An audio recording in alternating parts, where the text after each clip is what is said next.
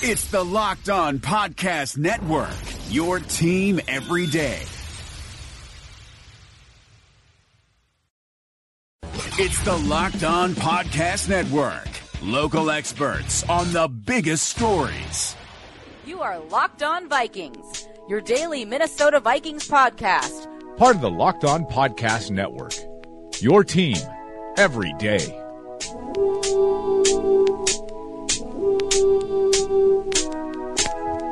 Locked On Vikings on the Locked On Podcast Network. Round one in the books of the NFL Draft in Dallas. The Vikings have a new rookie. First of all, my name's Sam Ekstrom.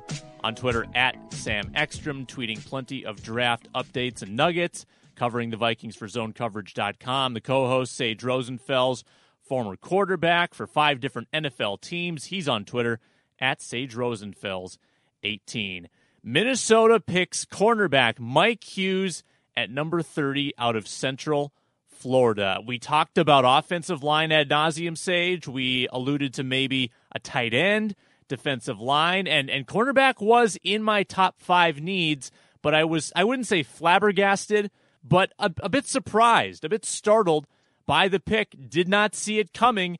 They take a guy in Mike Hughes with an incredible year in 2017 at Central Florida, but also some red flags. First reaction to the pick, Sage. What'd you think when you saw the name flash across the screen? Well, initially I was really hopeful that my guy James Daniels from Iowa, he was still on the board. I was sort of going through, okay, the guys that we had talked about on yesterday's show were a couple of those guys, most of those guys were still on the board. Will Hernandez, big offensive lineman, I believe, from UTEP. But they decided not to go offensive line. Maybe they'll do that in with tonight's pick or the next couple of days. But they go with a cornerback, and it does make sense. In today's NFL, it's amazing what percentage of offensive plays are with 3 wide receivers, or even with 2 tight ends and 2 receivers, in which one of the tight ends is almost a pass catching tight end, and you want to have more of a nickel back type guy in there. So having 2 corners really isn't enough. Having 3 is really important. So it probably also shows what the Vikings thought of the other guys on the roster opposite Xavier Rhodes and Trey Waynes. Those guys, Alexander and some of the other players down on the list. And so they obviously really felt they need to have an upgrade at that position, sort of reload on that defense, which is already a strength on the football team. But yeah, as we said, you and I were really expecting offensive line. They do go in a different direction, but you know what? They had a lot of success with offensive line in past drafts in second round, third round. Their center last year, he was a 3rd round pick. Maybe they can find somebody else like that who can come in and play right away. That's not a first rounder. Right. My guy, Billy Price, the other Ohio State kid, he went off the board at 21. So I lost my dude fairly early on. I was thinking James Daniels there for you at number 30, but they do go Mike Hughes. And we talked to Rick Spielman and Mike Zimmer after the pick was made, and they say that this is not to replace or to push Mackenzie Alexander, but it really is. I mean, it has to be, because there's only so many cornerbacks you can have on the field at once, and if Hughes turns out to be the better option, that might cost Alexander some playing time. And I think it's also maybe an insurance policy in case Trey Waynes either doesn't play as well the next couple of years. Maybe they don't feel like they want to re-sign him, or maybe they can't afford to re-sign him. I think Mike Hughes definitely fills a need in that sense. We did discuss that the other day. Are there certain guys, they may draft a player to position just because they maybe don't want to give a big contract extension to someone like Trey Waynes. I mean, not that they don't like Trey, but maybe they just don't want to pay 2 corners, over $10 million a year, and that might be what will be asking for, less than a year from now. So there's obviously, it's a leverage play there. As I said, you need more than 2 corners. Xavier Rhodes was getting hurt, it seemed like, more and more last year. Even if he didn't miss a lot of games, he'd miss parts of games or miss a series here and there. You got to have depth at that position. That's a very important position for this Vikings defense. Other defenses, corner maybe not quite as important, but on this defense, with all the man-to-man coverage that these guys do, you really can never have too many good cornerbacks. Mike Zimmer puts a premium on them, and just look at the organization's track record now in the draft. So Since 2013, they've taken 3 cornerbacks in the first round with Rhodes, Waynes, and now Hughes. And 3 of the past 4 years, they've taken a cornerback in the first or second round, if you go back to Waynes and Alexander and now Hughes. So they definitely value that position highly in the draft. Now, here's the bio on Hughes. Great high school player, big recruit, goes to the University of North Carolina, plays sparingly as a freshman, misses time because of a misdemeanor assault where he punched a man and broke his nose. As a result of that suspension, just the fallout, he ended up leaving the school. Went to community college, Garden City Community College in Kansas. He helped them win a junior college national championship, rehabilitated his stock, and then went to the University of Central Florida. Had a fantastic year at UCF, 49 tackles, 4 picks, 11 pass breakups, and he returned punts and kicks. So I think at minimum, he could come into Minnesota and be a kick returner. I mean, he's already got that skill set. Actually, he played offense when he was at junior college. He played both ways. He's an extremely athletic player, very agile.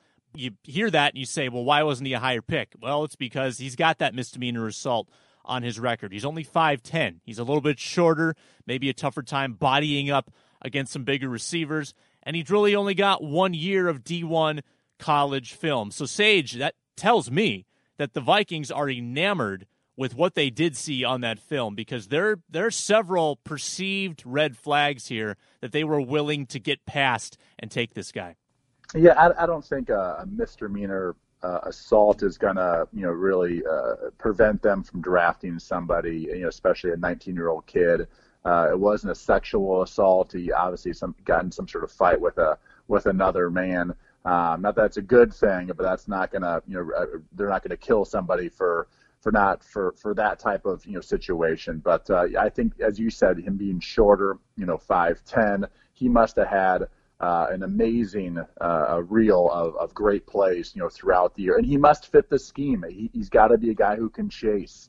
And it sounds like he's a good tackler too. But number one, he has to be a good man-to-man type guy. And I tell you what, Mike Zimmer knows secondary players. He knows safeties. He knows corners, and he's got a lot of control over this draft. So is probably the guy he maybe liked the best of anyone in that draft. And they probably thought they could get some value from him just because they think he is so talented. But maybe that misdemeanor assault charge, maybe the fact that he's 5'10", that actually allowed them to find a guy that others maybe had lower on their boards for different reasons. But this is Mike Zimmer's expertise. He would know. You have to sort of put your trust and faith that this guy knows cornerbacks, and that they must have been, as you said, enamored with his film and his tape and his interview and all the things that went into why they decided to take him at the 30th pick. Yep, and you tweeted it, any cornerback is going to be lucky to be mentored by Mike Zimmer, because look at the way he's brought along Trey Waynes and Xavier Rhodes and turn them into pretty darn good cornerbacks in this league. And I do want to quick circle back to the you mentioned sexual assault. Now, there is an allegation on Mike Hughes' record from 2015. There were no criminal charges filed, and he has apparently shown evidence to teams that proves his innocence or corroborates his story. And the Vikings, I guess, felt good about that. Take that for what it's worth. We don't know too many details on that, and I don't believe there's really been much written about it. But that's everything around Mike Hughes. Hi, this is David Locke, the CEO of the Locked On Podcast Network. In this crazy, unprecedented, and unnerving time, I know we're all living our lives a little differently. I thought we had some of our sponsors over the time that might be able to help you out. So we've reached out to them to get you specific offers. Postmates is giving our listeners $100 of free delivery credit for their first 7 days. Start your free deliveries, download the Postmates app, and use the promo code LOCKEDONNBA. Anxiety, stress, need something to calm yourself down? The Calm app is available for you. 40% off to our listeners at calm.com/LockedOnNBA. Stuck at home, want fitness? Echelon Fit has been a sponsor of ours, and you can go to echelonfit.com/LONBA. And if you're looking to add some new knowledge and get a little smarter in your free time, masterclass, or at least your time at home. Masterclass.com/PER is offering 15% off. If you missed any of those, go to LockedOnPodcast.com/offers. That's LockedOnPodcast.com/offers. Thank you very much for tuning in to Locked On Podcast Network. We hope to be here for you to give you a relief and respite from all the other news. And thanks very much. Be safe and practice your social distancing. Why don't we go back a bit and talk about the rest of this first round, Sage? Because the first round was wild. I mean, we got Baker Mayfield going 1, Sam Darnold going 3. For a while, it looked like Josh Rosen was really going to fall, but then the Cardinals trade up and get him, and the Bills trade up and get Josh Allen. So we got trades going on. We got quarterbacks falling, and Lamar Jackson goes at 32 as well. What'd you think of the way the board fell? Well, I'll tell you what, the draft has become a sort of a can't miss event. I mean, it really is an event. That whole scene in the Jerry Dome last night, just incredible. It does seem like going back to the days of Radio City Music Hall or wherever they used to have it at was just a tiny, outdated place at this point. It was quite the event last night. The boos for Roger Goodell I thought were hilarious. I mean, they just kept going and going and going and sort of attacking him the whole night. I really was surprised Baker Mayfield went first. He could be the best quarterback of these four. He really could be. But there's, again, talk about red flags as a quarterback, maturity, his height. He's a really good thrower. He's a great competitor. But college football is such a different game than the NFL. The NFL game, it's so much more about patience, and because defenses are so good, defensive coordinators are so good. I just don't know how Baker is going to be as an NFL quarterback. So that was a really big surprise. All the other picks make sense. Josh Allen, Wyoming, playing in the snow and the cold, goes to Buffalo, playing in the snow and the cold. That makes a lot of sense. Drew Brees would not have had a great career if he was a Buffalo Bills quarterback, I don't think, over all those years. It's tough to play in those conditions, basically from October 15th on.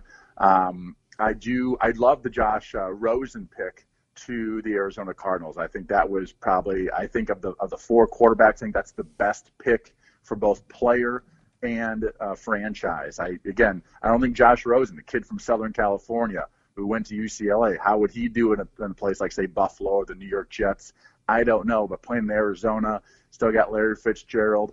You're playing in great conditions. He's not too far from home. I think that's a really, really, really good fit. And he was sort of my favorite.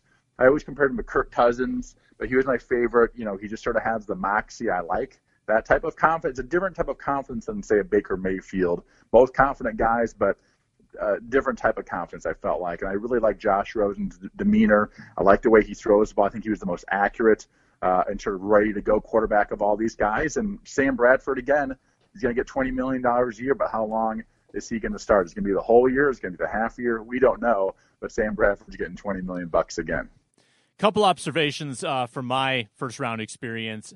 I felt like the NFC North did really well, and I think the Vikings pick, I don't know, might have the highest, high risk, high reward type thing with the Vikings, but I thought the other three teams got really solid week one starters. Roquan Smith, the linebacker from Georgia, went to the Bears. They call him the best linebacker in the draft. He's an inside 3-4 linebacker, going to be really stout for Chicago. And then the Lions, they get Frank Ragnow, Minnesota product, to play center for them. He's probably a plug and play. And the Packers get one of the other best cornerbacks in this draft, Jair Alexander out of Louisville. So I thought the NFC North improved across the board. They filled areas of need. The Packers needed defense. The Bears needed, the next Brian Urlacher. And the Lions needed to protect Matt Stafford. I think they made great selections. And with Stafford, they've lost a couple offensive linemen. That was sort of a position just in general. It seems like every draft you have to draft an offensive line. You got to have 7, even 8 guys who are in the rotation, and you always got to be developing guys. So I think almost every team should draft an offensive lineman, at least one every year. Yeah, and people are hoping the Vikings do in the second round here. My other observation was, just look at the lack of skill position players, particularly in the first 3 quarters of that round. Through pick 23, the only skill position player besides quarterback, obviously, was Saquon Barkley. There were no tight ends. there were no other running backs, there were no wide receivers, and then there was a little bit of a run on them starting at 24 with DJ Moore, Hayden Hurst, Calvin Ridley, Rashad Penny. But is that just the way this year shook out, Sage, or is that a changing in philosophy that you got to bolster your trenches before you do anything else? Yeah, that's a good question. I'd like to. That's a really good question. That could be even a really good story to write about. Generally, receivers can come in and play right away. If you look at the last couple seasons, though, a lot of teams, and the Vikings are one of them, they have failed at the wide receiver position. I believe something like the first 3 wide receivers chosen, I think last year, had like a total of 45 catches and no touchdowns and like 400 yards receiving, amongst the 3 of them combined. And so receivers have not had great success the last couple years. Games are won and lost in the trenches, and teams seem to be bolstering up, those lines. And so, Calvin Ridley, really good player out of Alabama, really good player, but he's 6 foot. He's not your classic athletic and big, fast, and strong to sort of necessitate that top 15 pick. I thought the Patriots had an interesting draft too. They had 2 chances to draft the heir apparent to Tom Brady if they wanted to. They had Lamar Jackson there for the taking, had Mason Rudolph there. Instead, they go Isaiah Wynn from Georgia, and they go Sony Michel, another running back that Bill Belichick can shuffle through at number 31. Really like, by the way. That kid is, I think he's exceptional. He's one of those backs that's a sort of a scat back, can run with power, but extremely explosive. I think they got, they had good running backs before, but they weren't explosive running backs. I think Sony Michel is. Sony Michel, or Michelle, it might actually be how you say it. Michelle had like a gaudy 7.9 yards per carry, I think it was, when he was a sophomore, I believe, which is just nuts. I mean, that's insane. And I think he had Nick Chubb there at Georgia too to be the bruiser, and then Michelle would be the change of pace, and he just had an insane college career. So the second round starts tonight at 6 p.m. Vikings, again, don't pick for a while. They pick 62nd overall, so the 30th pick of the second round, and then they have a third round pick as well. So we'll see if the Vikings make some moves, maybe trade up, trade down. There are still offensive linemen on the board. Your guy, James Daniels, maybe he falls, Sage. Maybe the Vikings still get him, or maybe they trade up to get him. Will Hernandez there. Brian O'Neill out of Pittsburgh available. So there are possibilities for the Vikings to still get an offensive lineman, probably a good one, here in the second round. Sage, enjoy day 2 of the draft, and we'll talk to you again on Monday. Sounds good. Should be a lot of fun again tonight. Yep, he's Sage Rosenfels. I'm Sam Ekstrom. This is Locked On Vikings. It's the Locked On Podcast Network, LockedOnVikings.com, a FanRag Sports affiliate.